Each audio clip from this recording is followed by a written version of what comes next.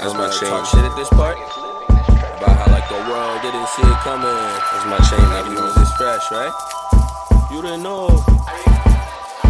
I'm so wild. They call me Four Loco, so local. Where they do it. Hello and welcome once again to the Two Square Girls podcast.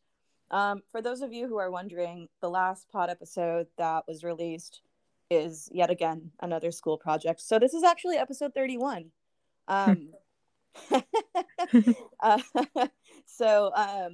Dee, how are we doing? Wait, are you 31 yet? I am. I'm almost Yes. 32. Yeah. Oh my gosh, we're both 31. This is episode 31. It's meant to be. Yeah. How you feeling today? Okay, just tired.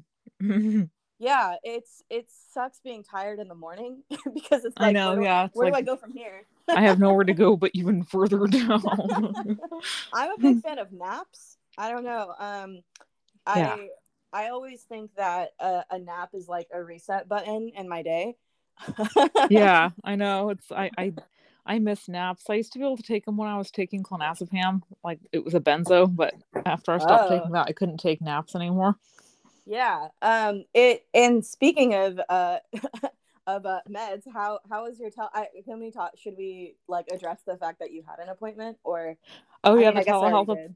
Oh yeah, the telehealth appointment that I had. Yeah, I know telehealth is like so weird, but it was they just basically didn't really have anything to say. You know, I just went over my same old issues and they just wouldn't give me the medicines that I wanted. So whatever. Yo, that's why they have to see you in person. So they're like, oh, okay, makes sense. You know?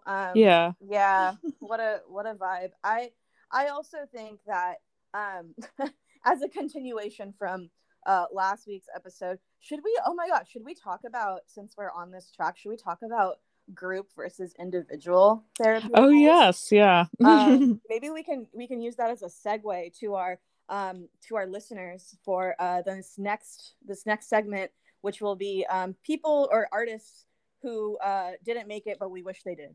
Yeah. So yeah, we're on. It's a Monday episode for sure. Mondays are always a little. It's a kickoff to the week, but it's also like a little bit. It's I'm a real Garfield on Monday. I said that before, where I'm like, I need my lasagna and my nap and my coffee. That cat had it made. I know. I mean, and especially eating lasagna all the time. It's like, yeah, that sounds wonderful. I do think that there's something to be said for the like kind of leisurely life. I think that it's not like that's everyone's aim, but then people work really hard to get to that point and then they can't like enjoy it when they get to that point. A scam. Yeah. That's what that is. That's true. It's very it's ironic. Yeah. Yeah, and for the most part, I think that it's funny that we place so much value on things that seem like they would be relaxing, but then I also know people who they're like professional relaxers, like all they do is relax. They're so unhappy. They're super unhappy. And I'm like, what's the matter with you? You have the life. And finding moments of leisure within moments of hard work and etc. Goaling. I think goaling is a much better term than adulting, because I know plenty of adults who just don't give a shit. And I think a lot of people think I'm one of those, so I should probably stop talking about that now. But yeah, okay, so you've been in both settings, right? What was it like for you for group versus individual? In group therapy, I always found that usually one person always monopolized and that the group leader didn't do much to try to mitigate that fact.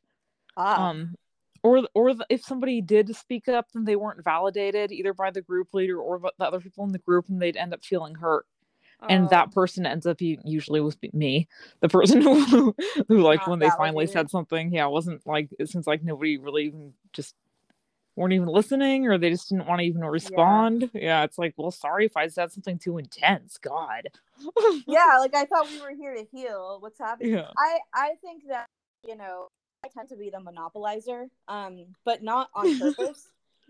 Not because I want to, but because I feel like I should utilize my time well. Yeah. Because it's such a tenuous like thing. I'm like, this is really important because like, what if I don't have this time, or I get, it's especially because it feels like there's good kind of places where they're helpful, and then there's places where it literally is just like reading out of a pamphlet. That's like, my least favorite. Actually, yeah, I meant to address that also, is that so many groups, they would just give out a worksheet and then everybody would read a line aloud and then we wouldn't even talk about it afterwards. Yeah, I think talking about it afterwards is super important. I also think that making sure that people are able to integrate what they're like, I mean, for like super depressed, like I knew like when there were times where I just couldn't like function, like just being somewhere routinely did end up being sort of helpful, but it wasn't until I actually like, honestly, a lot of it was just waiting it out, which sucks because I know. Because it's a spiral, right? Like you don't do something for a little bit, you feel bad, and then all of a sudden it's like paralyzing. So I think those things are supposed to be like a jump start almost, like and so it's funny that that people it, especially with group settings, I find them to be at least somewhat helpful, especially right now because of the fact that everyone's been isolating and had to isolate. That social interaction and like socialization should take precedence because there's too much like, there's too many unknowns. We had like a whole, like, I think people are kind of like taking the pandemic factor out right now, which they shouldn't for various reasons. But the main one being that we're all like humans as social creatures, like we need people around us in order to like know how to be people. That's true. And I know. and if you're around a bunch of people who don't know how to do that in like a, in a no, I don't want to say normal because normal is different for everybody, but I would say in a more feasible way where we're like able to get along without transgressing on one another's like feelings, rights, etc. Like that's a good thing, and that does take practice because most people, they're not like that naturally. People are very, especially the older people get, or I don't even want to say the older, but the more that happens to people who have gone through a lot of stuff and then they're in those settings, like the more that happens, the more the like less inclined they are to want to try. And I think that's where things get dangerous because people should always try, even if things aren't working out, try it differently, I think I always felt like I was going to bring everybody down whenever I thought about speaking up in a group. I think that was always my problem. Oh, well, I also think that when it comes to that part of it, it depends on how the group person receives it, because it's like, if they're looking at it like, oh, this person's such a downer, then obviously they're going to think that you're bringing them down. But if they're looking at it as like, oh, like my problems can also be solved if this person has gone through all of this and is still here, like true. It's really about framing it, but that's hard to do, right? That's especially hard to do if someone's already feeling some type of way. And it's funny that because as I'm saying this, I'm like looking at my my laundry and stuff because I've been trying to put everything away, but I've just been like busy doing other things. But I'm like, no. Our environments are a reflection of ourselves. That's the first thing they teach you at these things. Oh, right? Yeah.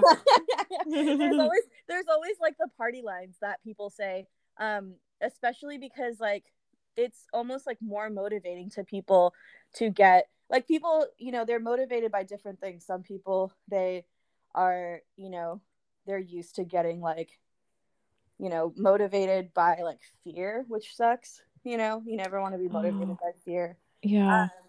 Some people, it's like positive reinforcement. So I think that when it comes to these type of things, people are often really, they're just really like, they don't know how to act in them, either because they're like going through stuff or they're like they're not like certain how to like respond to things, so they just respond how they've been responding to everything in the world.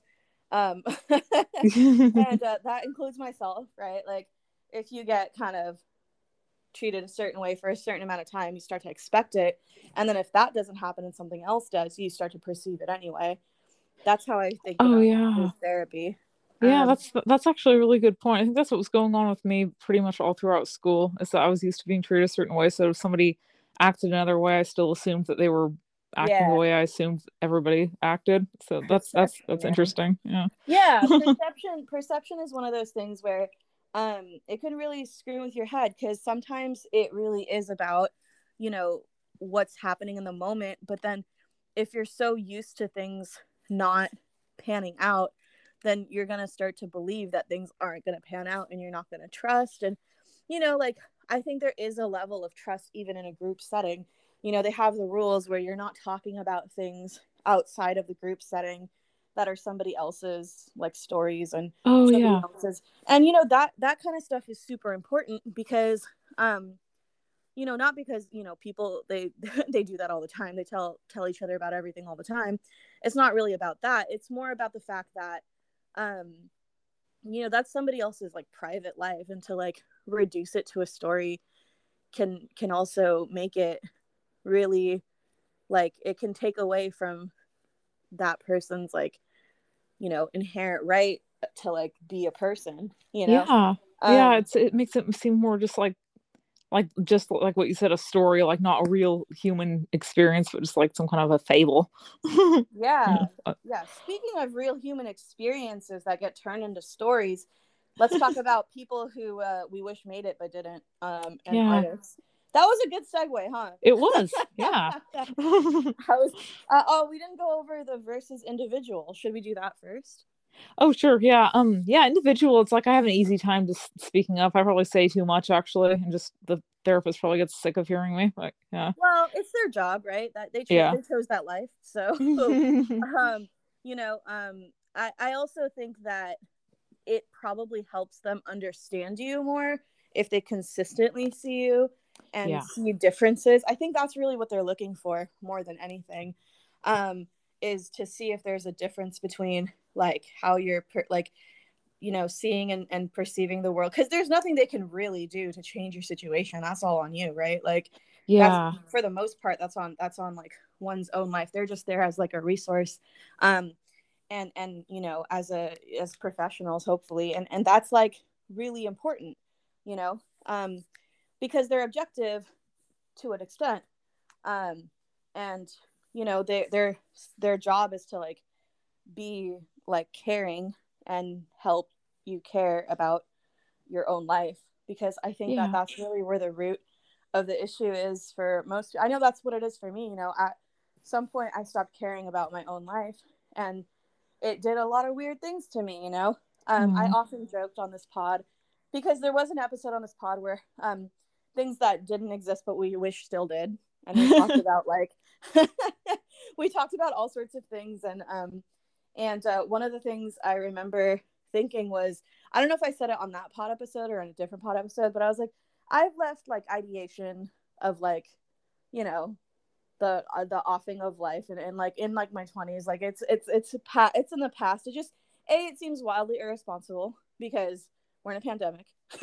People are dying. Like, they're trying to live. Like, I can't be out here being like, oh, woe is me. Like, I mean, I can, but it's not gonna like change anything. And also because like I think by now I have gotten to a stage in life where I kind of want to see how things turn out, you know. That's a good attitude. You know, I'm curious, and I also high-key want to because you know, we talk about people who became recluses or like hermits. I'm veering towards that, to be real. Like, oh, me too. It feels like something that would be quite nice, but then I also realized that, you know, the thing I said in the beginning about like socialization, that's super important. So like, I guess I can like right now, I always tend to do like, you know, try to balance things out. So I think right now it's important to be like social, etc. And then who knows, maybe somewhere down the line I'll just become, an anonymous reclusive poet type, and then you know, reborn as like some annoying like professional corporate person, because I think I have to do that in order to know that I already know I'm not going to like it, but I also like I'm like, well, I also, you know, should do it in a way where perhaps, you know, actually apply myself to it instead of just assuming, because there are parts of it that are beneficial, and then there are parts of it that really aren't beneficial. Yeah. So finding the right balance is key. And for the most part, I think that when it comes to the people who we wish made it but didn't, they just, you know, they had some shit happen. They probably saw some shit. They probably felt some shit. And they created great art, and that's probably how that happened too. You know, they lived in these extremes, and that's how they like created stuff that people were like, wow, I really resonate with this. You know, it's like, yeah. Probably. You know, they were like, yeah. You know, like we and I think that's even like something that someone brought up when I was like, oh yeah, I write poetry. They're like, wow, don't most poets die, and like very miserably? And I'm like, I'm sure there are a lot who didn't. What are you trying to say? Like, I know, yeah, it's like, yeah, I mean, of course there's Dylan Thomas and Sylvia Plath who had tragic ends, but I'm sure there's a ton others who had just, you know, lived their lives out. Yeah, they were just living their lives. And I think it's funny because we often like seem to gravitate or glorify the ones who like didn't make it, or they had some sort of tragic end. And I'm like, that sucks. I'm sure they wouldn't like that if they were alive. Like, yeah, that's true. I mean, it's like, I think that's Sylvia Plath is like considered this, like, you know, people associate her just like with suicide and death, and it's like, what the heck? She was actually, you know, I'm reading her biography right now. I've read several biographies of her, and she was very full of life and determination. So it's like, and that's what there's several quotes about her actually talking about how much she wants to experience life so much, and it's like, I'm sure that's what she'd want to be remembered for, not her moments of bleak depression. Well, yeah, and I think that, you know, like people, they often get really they like, as much as people are like, oh, like, you know, don't talk about this kind of stuff, it's triggering. People love sensationalism. They do. Yeah. And there was a sensational end to that sort of idea. And it's wild, because I also think that when it comes to like how people perceive others, they're like, oh, this one was a depressed poet, but they're like, but at least she got all this fame and recognition. I'm like, you really want that kind of fame and recognition where, like, you know, people, you know, like some, and I think, what was her whole thing? Okay, so since you're reading her biography, what was her whole thing with Ted Hughes? Wasn't that a whole thing? That was part of it. I mean, but her depression problems started pretty much right after her dad died when she was a kid. She started having emotional problems after that. But Ted Hughes, I don't know if they were particularly healthy for each other. They were kind of competitive, and he was kind of all very brooding and stuff, and I don't know if he boosted her up very well, but I was gonna say the competitive vibes of dudes is such a annoying part of how, you know, like female artists and writers, and, you know, like even like singers and stuff, they, you know, anybody who's in the arts who like I'm like, the gender divide is already so huge. Why are you trying to make it worse? Like, by being competitive, like, you know, because that really is omnipresent, and probably now more than ever, just with like all of the like exploitation and like stuff that we just hear about, like people's like, you know, getting, I don't know, it's hard to like be, I think, in the world as a woman in the first place, but also it depends, because some people know how to play it well. I don't. I don't. Yeah. I don't. I think sometimes people perceive that I do, or they're like, oh, you totally get treated differently because you're a girl. And I'm like, or like a woman, you know, and I'm like, yeah, probably, but not always in a good way. And like, definitely not always in a way like it. I feel like sometimes the cons outweigh the pros in that column.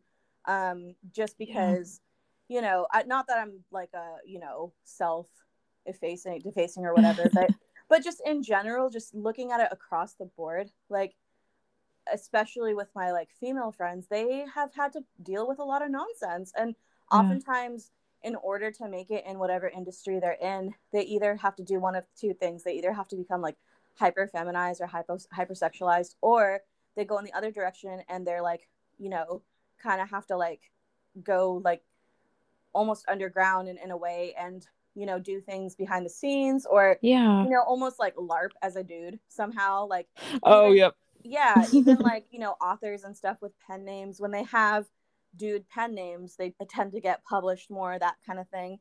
I know. I bet that happens even now. I mean, I think people associate with like the 1800s and stuff. I bet it still happens now.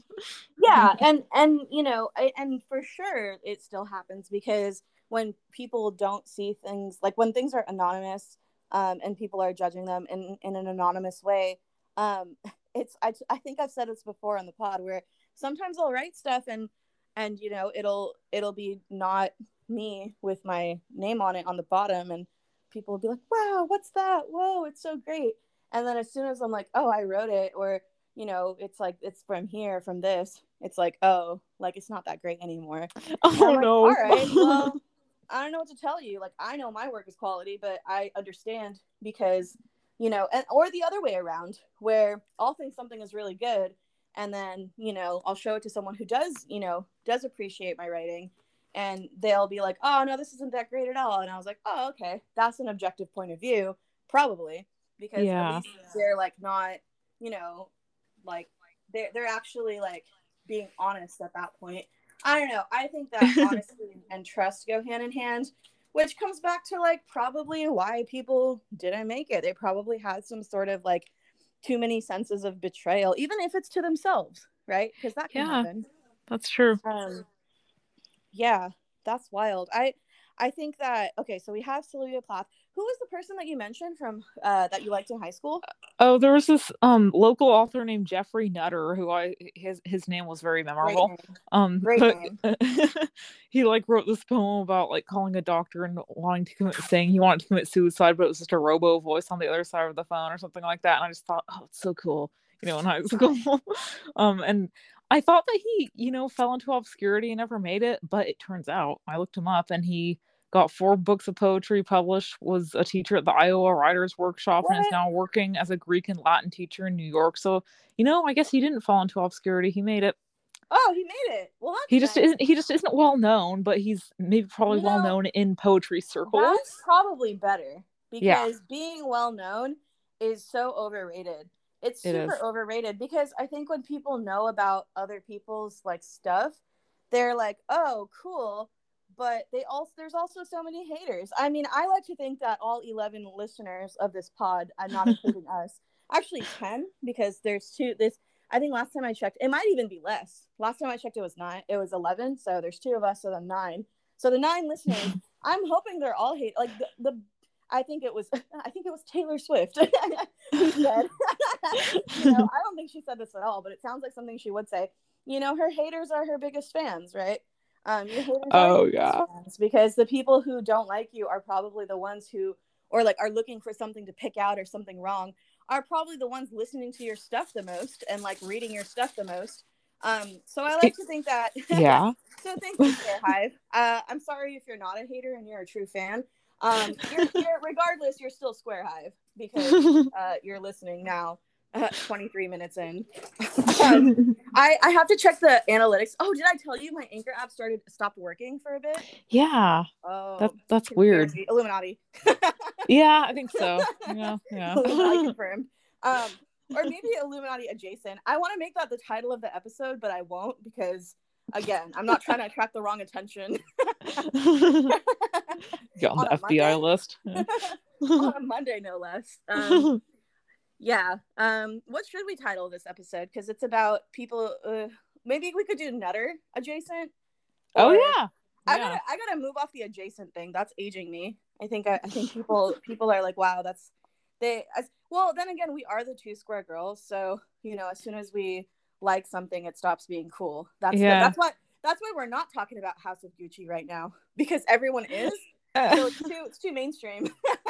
Yeah, I mean, I waited an entire year after Titanic came out to see it, because I thought it was too mainstream at first. So yeah, it was too mainstream.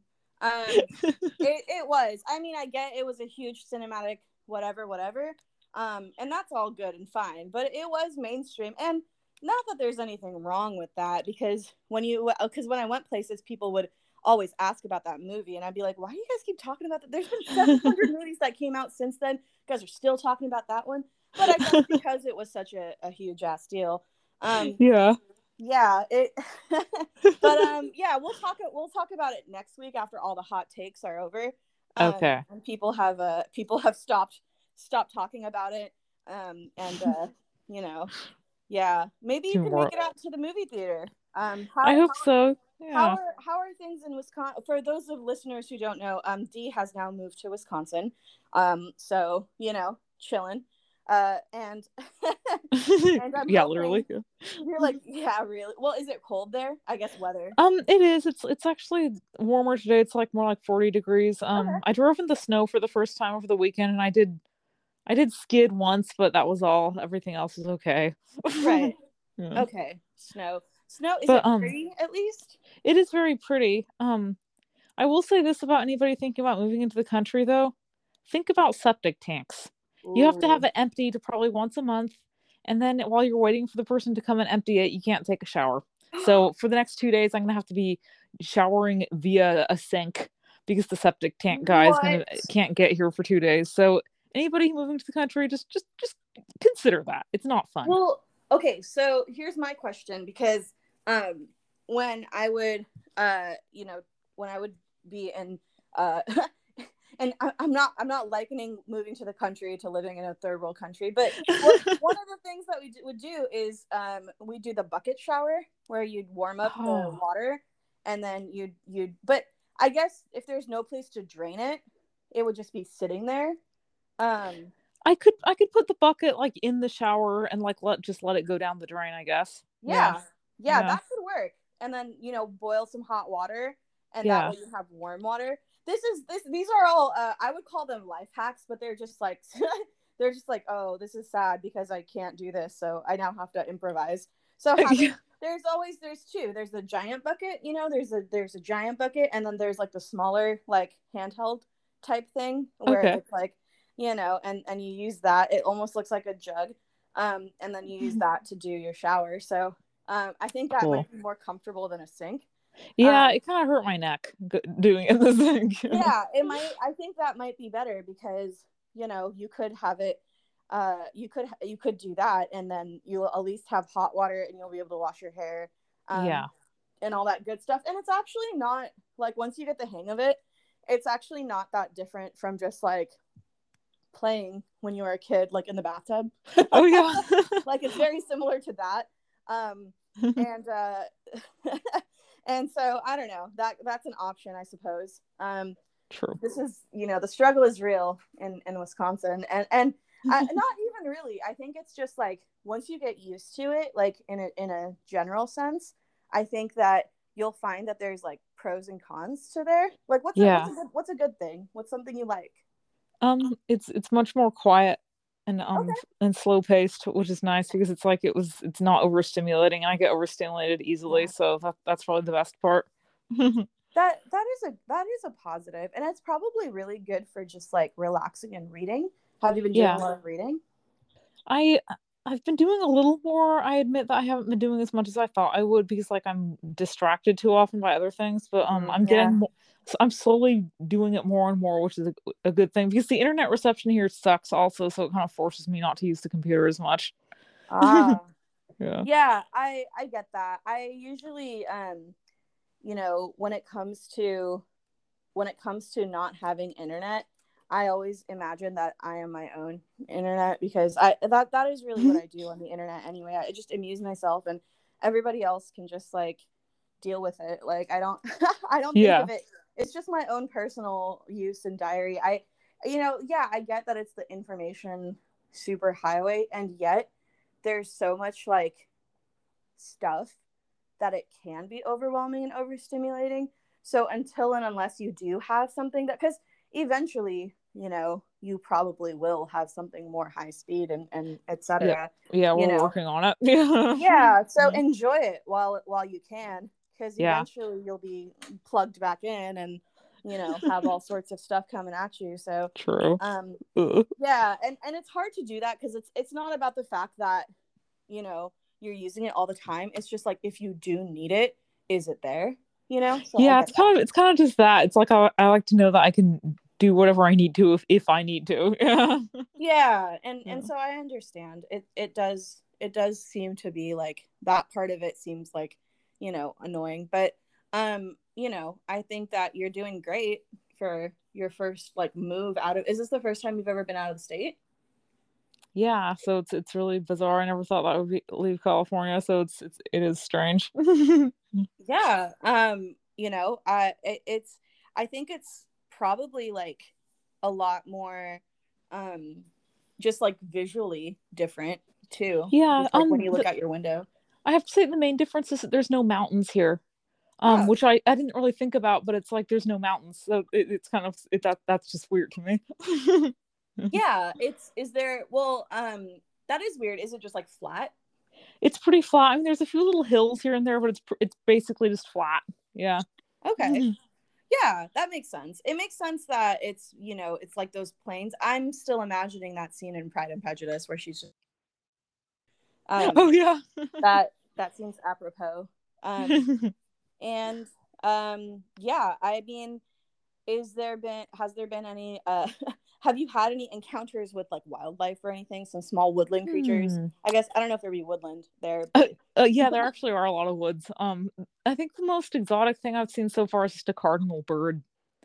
Ooh, one of those red birds. Did you want to see one of those? I think we talked about that in one of the earlier episodes. And I did. I saw two of them actually like pecking at stuff outside together, so that was really sweet. Dude, you should get into birding. I think that would be like an excellent hobby.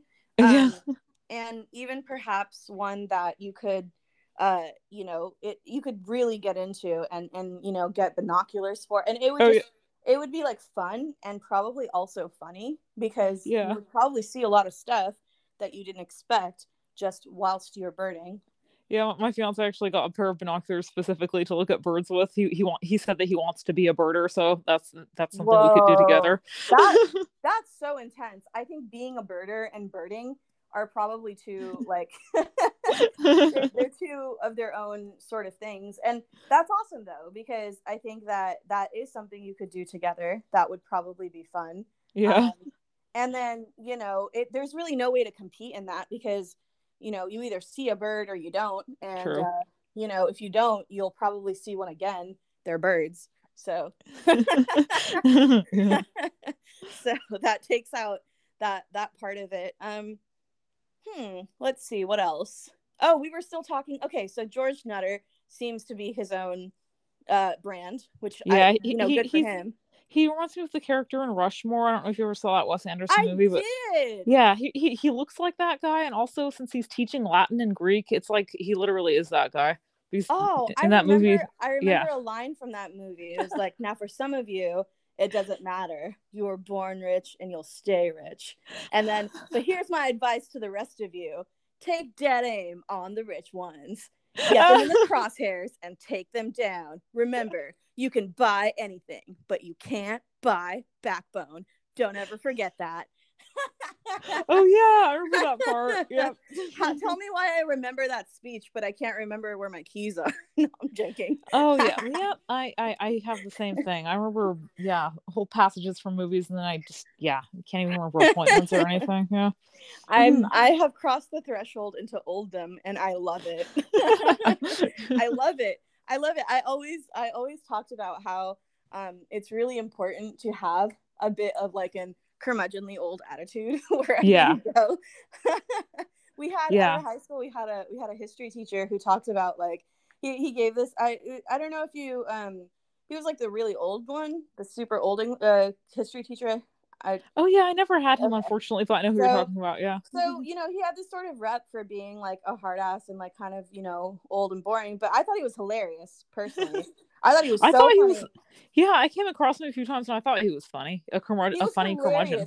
He always talked about how like he always talked about the nature of like money and currency, and he's like, how do you know that you're getting paid anything? I mean, I get a bunch of numbers in my account and I move the numbers from one place to another place, and that's how it is. And I'm like, wow, you just described cryptocurrency and it wasn't even around then.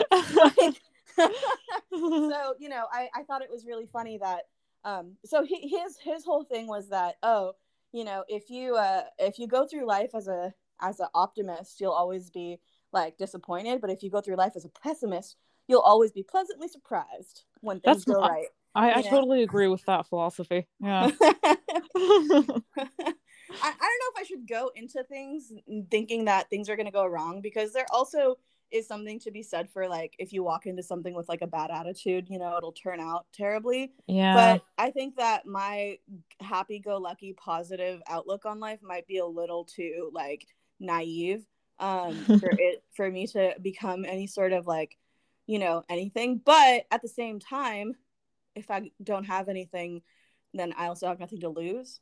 That's true. So there's that. But, you know, again, I digress.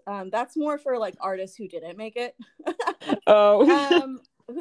So who else do we know that didn't make it but we wish did? Should we talk about Kurt Cobain? Yes, him and Shannon Hoon are two 90s rockers who I wish had continued. Yeah. I think so too. I think they ought to have continued, because everyone was really sad when they left, which is a good indication that they were doing something right. Like, you know, if a bunch of people are sad that you're gone, and like genuinely sad and not just like sad for their own weird reasons, that's generally a sign that you've made an influence in the world. And also I think that it's probably just one of those things where it's like a numbers thing, which I hate to say, but low key it can become like it's a numbers thing, you know? Yeah. It's like young, it's like they have this like, I don't know, they develop this mystique because of what could have been, in a way. It's like it's that unfulfilled potential that people like find fascinating. Should we pull a Huckleberry Finn a la Samuel Clemens and just fake our own demises to see how things go? Yeah, I mean, I've often thought I would be curious to see what would happen. You know, I'd probably be disappointed, but yeah. Well, I don't think you'd be disappointed, but I do think that it would break the illusion of, and also like it's kind of like the Boy Who Cried Wolf thing, like, where, you know, if people found out that it wasn't, A, it's illegal, I'm pretty sure. I think it's like fraud or something. And B, they never brought that up in Huck Finn. I know, but they got off because they were minors. Yeah. Well, minors and like a slave, right? Like that was a thing. Wasn't that also part of it? It was the faking the death thing wasn't Tom Sawyer, and it was just Tom Sawyer and Huckleberry Finn who did it. And the Adventures of Huckleberry Finn had the slavery aspect, but Tom Sawyer was kind of more just a little more lighthearted, I guess. And that's why they got off, I guess. Wow. I guess if you're just like, it was a joke, like people are less inclined to like be all, I don't know. I think most of life is a cosmic joke, so it's okay. I know it is. I think we're in some kind of a board game. Well, it's the simulation, right? Like that's the whole theory. The whole game theory is that like we're all in a simulation, and people, like, whenever things go bad, it means like someone's trolling us in the simulation. I know. I think so. I really do. I guess if that's someone's, because you know that's the whole Elon Musk thing, where that's basically where he, like, you know, that's his whole idea, and I'm like, that's probably what's like, you know, in his mind to keep him motivated and keep him going. You know, he's person of the year.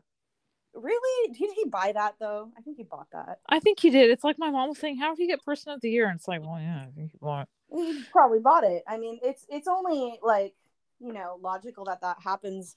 And that wasn't a Star Trek reference. I don't watch Star Trek, but it could have been. It's only I'm sure I've heard that in some Trekkies circles. But it makes sense, because all of these like and a lot of people don't know this, but in most places like Yelp reviews and things that you look up online, a lot of those things are bought, like search engine stuff. Like most of that, like, hey, this is the best thing of the year, or this is the, you know, this one won the best thing. No one votes. Like it's all money based. Like you pay money and then they put that on the thing, and then people want to go to it because it's the quote unquote best. You not knowing that that's mostly subjective, and your experience is wholly dependent on like random factors most of the time. Even if you had a good experience one time doesn't guarantee you will another time. But yeah, if those things are bought, those things like on the like Yelp reviews and things like that are mostly bought, and the best whatever of the year is mostly bought. Because who was it that won Sexiest Man Alive? Wasn't it what's his face, Ryan Reynolds? Is that who it was?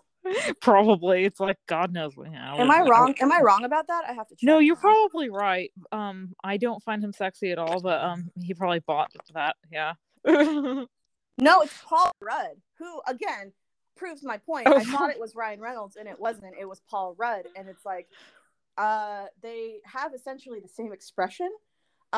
They do. They actually look vaguely similar. So yeah. Right, and I am assuming he bought that title because who the hell, like, where did that come from? He was just like putting it in his fund, his like Sexiest Man Alive fund.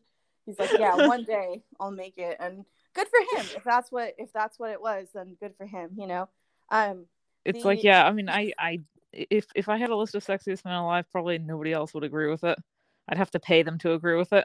And that's what people do. They pay other people to agree with them, and that's how the world works. Yeah.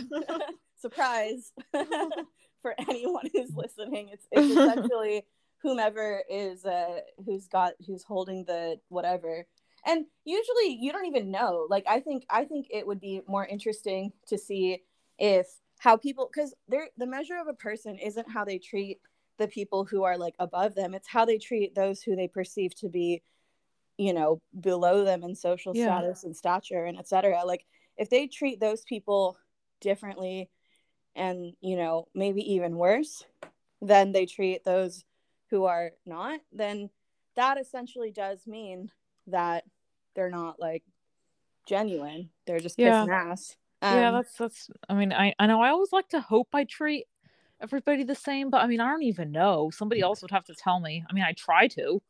I think because I feel like such a inferior, maybe I treat everybody like a superior, but that's why also... we got to unpack this like I'm your therapist now. Why do you feel inferior today? I guess I always feel inferior because like I always feel like I've like reached like a certain level of being good at things and I can't get past that point. And also just like I just feel like I've reached this, like I reached my peak around 17 as far as creativity went, and then it's like I can't get past that. What? And also, I don't think that's true at all. I've seen some of your... Okay, I don't mean to invalidate you. No, it's okay. Oh, and there's also, of course, anybody with an eating disorder will always feel inferior as far as their body goes to everybody else. That sucks. Yeah, that super sucks. And it super sucks because I mean, like, I've had an ED and I have like, the qualities of someone who's had it. Like, I don't know if I currently have one. I think according to like my parentals, I probably do, because it's like, you're not skinny enough. And I'm like, oh, if you only knew, what that might do.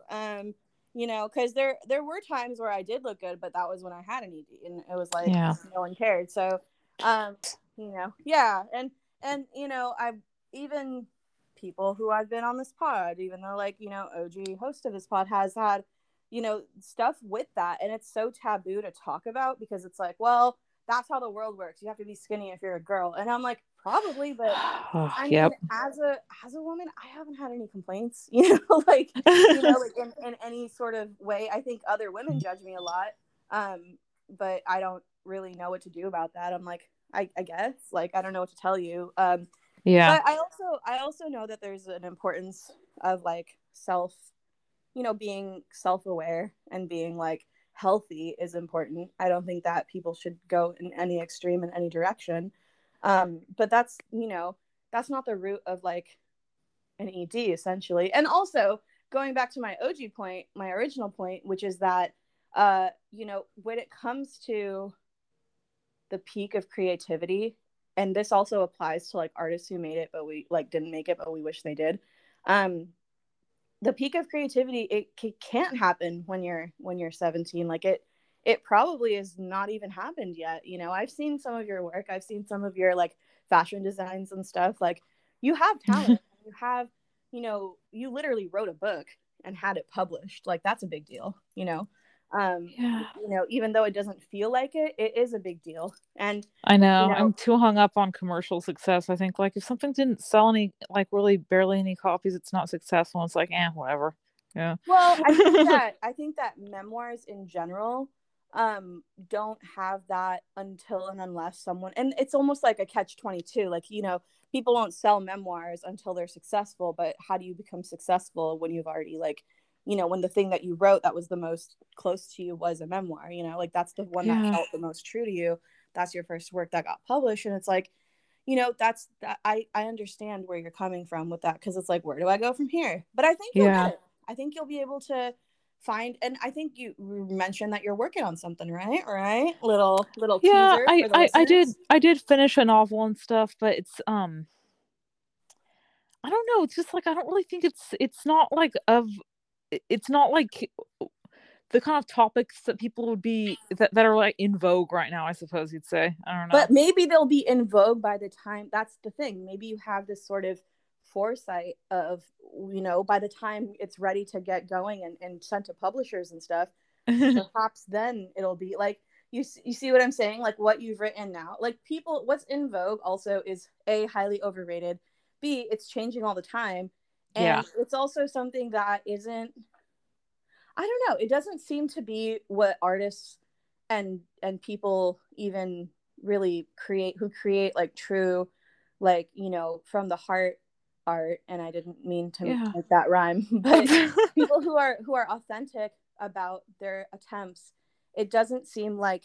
that's something that matters. You know, you created something, you wrote another book, that's amazing, you know. So that proves right there that you hadn't reached the peak of your, you know, creativity. Perhaps it's now. And I love that you did that, because now that you've written something and you have it in front of you, you now have this amazing opportunity to see what you like about it and how to like go through it to make it, you know. And as someone who's in a fiction workshop and has read people's manuscripts and stuff, I can tell you that, you know, it's a process every time, and there's no way for it to be completely ready until you have gotten it to a point where you're like, like you're feeling good about it.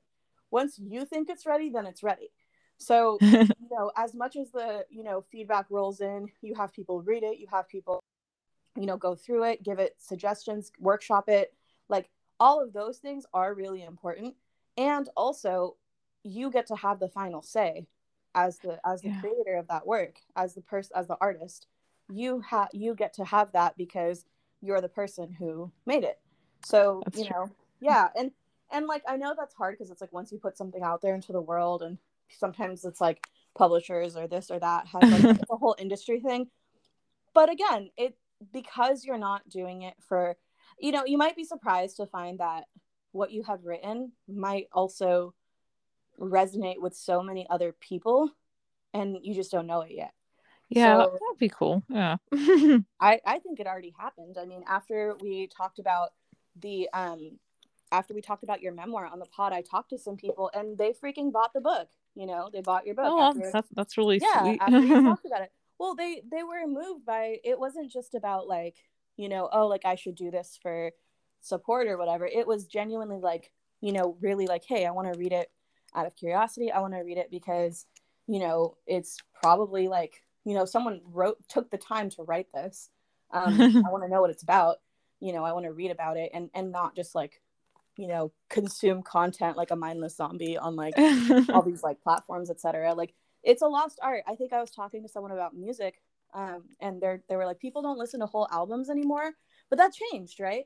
Like, after a while, people did start listening to whole albums, and it'll probably switch back where it's going to go back to like streaming or whatever. But for art, there's always going to be a quote unquote market. It's just that having the people who want to read it, that's the difficult part, because you know, it's reaching those people does take quote unquote marketing, but like, who cares about that? You know, like those, like the real audience is you, I think. I think that people should always write what they like and just hope that if other people like it, that's cool, but if not, at least you wrote something that you like. I don't know if I've talked about it on the pod, but earlier this year, probably at the very beginning of the year, I started ghostwriting for I can't like say what it was because like I had to sign a whole thing, but you know, I didn't realize that the writing that I wrote around like 50 or 60K words. Eventually I had to stop because it was like too much work for very little pay, which is a running theme in this industry. But the fun thing about it though was that I didn't know that I could write that much, and it wasn't very like, in my standards, it wasn't very good, but it was A, fun, right? And B, it showed me that I actually can write that much if I don't think the stakes are that high. So yeah, I think that if you kind of make it so that the stakes aren't too high for what you've written, like, and you're just writing for fun, and then you just start submitting it for fun, like, you might find that you also make it, you know? Yeah, it's good to come up with things just for fun. Yeah. Yeah, and more than just that, like, there is value in what you write, because otherwise you wouldn't have gotten published the first time. You know, it and creating and collaborating on things, like, that's what helps artists make it. And you know, being supportive and having that community, it's hard. It's not easy to do, but it is something that can be done, and it's absolutely something that should be done, because we have enough like artists that, you know, didn't make it but we wish they did, you know. Yeah. So yeah. it's one of those things where it's like, if anyone can make it, it's you, you know. Oh, thank you. And I think you've already, like I said, I think you've already made it. You had your retirement from writing, but hey, you know, they made Jon Stewart come out of retirement. That's true. Yeah. No one should force you to come out of retirement except for you. Yeah. You know, so if you got to come out of it for whatever reason, you do that. That's what I'm planning, is just like going underground for a bit, you know, incubating my art, doing my weird artist things. Everyone thinks I'm so weird, and I'm like, you're not wrong. I think in the beginning of the semester, in one of my poetry workshops, one of the professors said that, you know, that it wasn't a quote unquote conventional class. And I was like, wasn't it some old dead white dude who said that convention is like the enemy of progress? Or I'm misquoting that entirely. I'll look it up real quick. There's an Emerson quote similar to that, his famous consistency quote, but I think the one that you mentioned might be somebody else. Ooh, convention is the maybe it's something else. Let me look it up. Yeah, I don't know. I'll think. Oh, complacency is the enemy of progress. Apparently, I would argue that convention and complacency go hand in hand. I think so. When people even pretend to be conventional, then they turn conventional. Vonnegut, right? He was like, that's for him too, because it's like, I don't know. I think it's weird that people always want to like stick labels on things and call somebody a quote unquote this or quote unquote that. And it always makes sense to me when people just create something and then let everyone else decide what they want about it. And then they just keep going. They don't have to. Yeah, that's good. Yeah, it's better to get than falling into big argument about the meaning. You know, it's like just everybody will have a different opinion.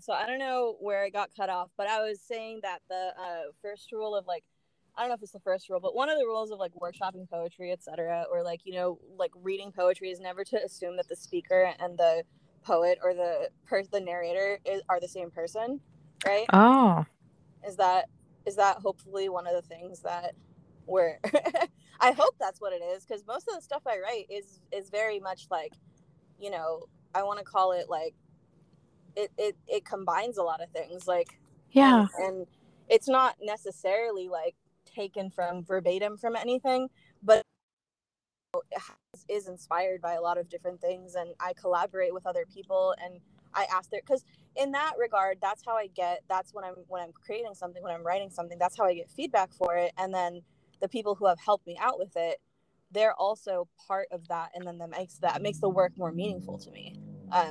That's true. Yeah.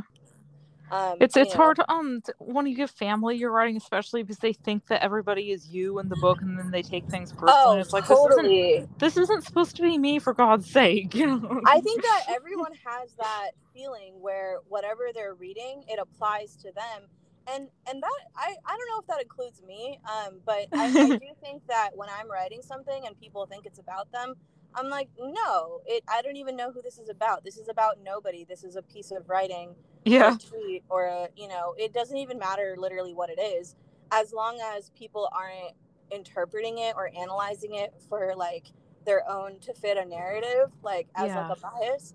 I always try to look at things it's not easy to look at things objectively. It takes a lot of practice, it takes a lot of effort, but I also think that time is its own objectivity.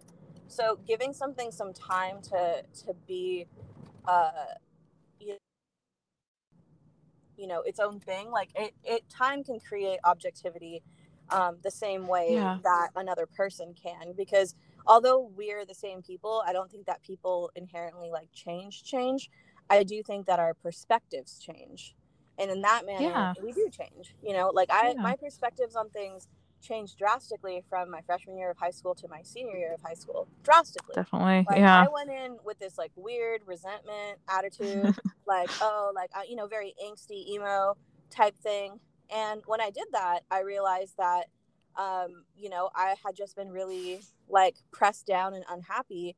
There was no there was nothing inherently wrong, but I wasn't feeling like my own person. And then after a few years of hard study and like all the stuff that all the weird rallies and like this and that and time passed, I grew up a little bit, and experiences occurred, and a lot of experiences didn't occur because I had a different high school experience than even like high school or after high school we went to, and so it was so funny that was something that I turned to later, and I was like, look, I looked at the letter that I wrote to myself as a freshman, and I'm like, who is this bitch? Why is she complaining all the time? Why is she so negative? And I mean, to be real, it was probably the like untreated depression, to be real. But another part of it was that my perspective had shifted. I had been able to overcome a certain amount of, I had, thought that I had value in certain aspects. And, there were certain things that I had done that made me feel like I was a real person, and that I was like, someone who did like, I started to value myself. And when I started to do that, it was much more difficult for my own self to talk down to myself, and that's good. Even when other people were talking me down in certain settings, I would keep this intrinsic, value for myself that actually that's not even true. Like I like when you're around enough people or settings or places that we perceive that bring us down, then we start to begin to believe that we are also, of that. So it's so like weird that everyone thinks that everything is about them. That quality did come from, I think, being stuck in a pandemic, and in a quarantine. But I think that people also lost a lot of objectivity because of that. I don't know. What's something that you gained from the Pando? Let's shift gears here. I gained I guess permission just to. I mean, I thought like it seems weird to say permission to be a hermit, but I used to feel really bad about it. But now I don't. I don't feel bad about just being more of a homebody. Like it used to seem really stigmatized to be a homebody, but at least it's not anymore. It was responsible. Do you remember that? It was considered responsible to not do anything. And that was both a blessing. I mean, for me, it was a little bit of both. I think the first half of the pandemic, I was like, I didn't get off the couch because, we all respond to things differently. It was like couch to bed, groceries delivered, that kind of thing. Yeah. And then eventually I was like, what am I doing? Like, I live in a place where there are so many beautiful things to look at within 15 minutes. I could just get in my car and go somewhere. And then that's how I started like going to literally every beach on the coast that I possibly could. Cool. And I mean, it's funny because I know the locals here, they're like, well, you go to the beach, that's like not cute anymore because we live here and we don't actually go to the beach ever. And I'm like, all right, well, I'm going to though, because I didn't grow up here, but also I still grew up in California, so I still like water and I still like, you know, natural beauty. And there's so many things around that are so cool and so like, I don't know, like I still haven't gone to Joshua Tree, and that's like right there, you know. Oh, I know. I guess I'm either. Yeah, I guess I'm just scared to go by myself because I'm not like a camping type person. I'm a glamper. Yeah. I would totally glamp, you know, in a yurt. I've been wanting to glamp in a yurt for years, and no one wants to do it with me. Oh. And you know, I'm just like, yo, like I'll book it, like, you know, we'll go. You know, let's do this. If you are able to finish your novel, put a stamp on it, and send it out, the first publisher you send it to, we'll go glamping in a yurt. And even if you don't come, I'll like FaceTime you from there or something. Okay. And I'll show you around, because I know that you'll probably be like, oh, I've already glamped in a yurt. That's what I'm doing right now in Wisconsin. You know, and you know, again, like I'm really proud of you for completing your manuscript, like for writing another book. Like, what? Like, amazing. Like, good job. You know, it's not an easy task to do, and you know, you freaking did it. So, thank you. I think ending on that note is a positive way to end our mostly morose podcast episode.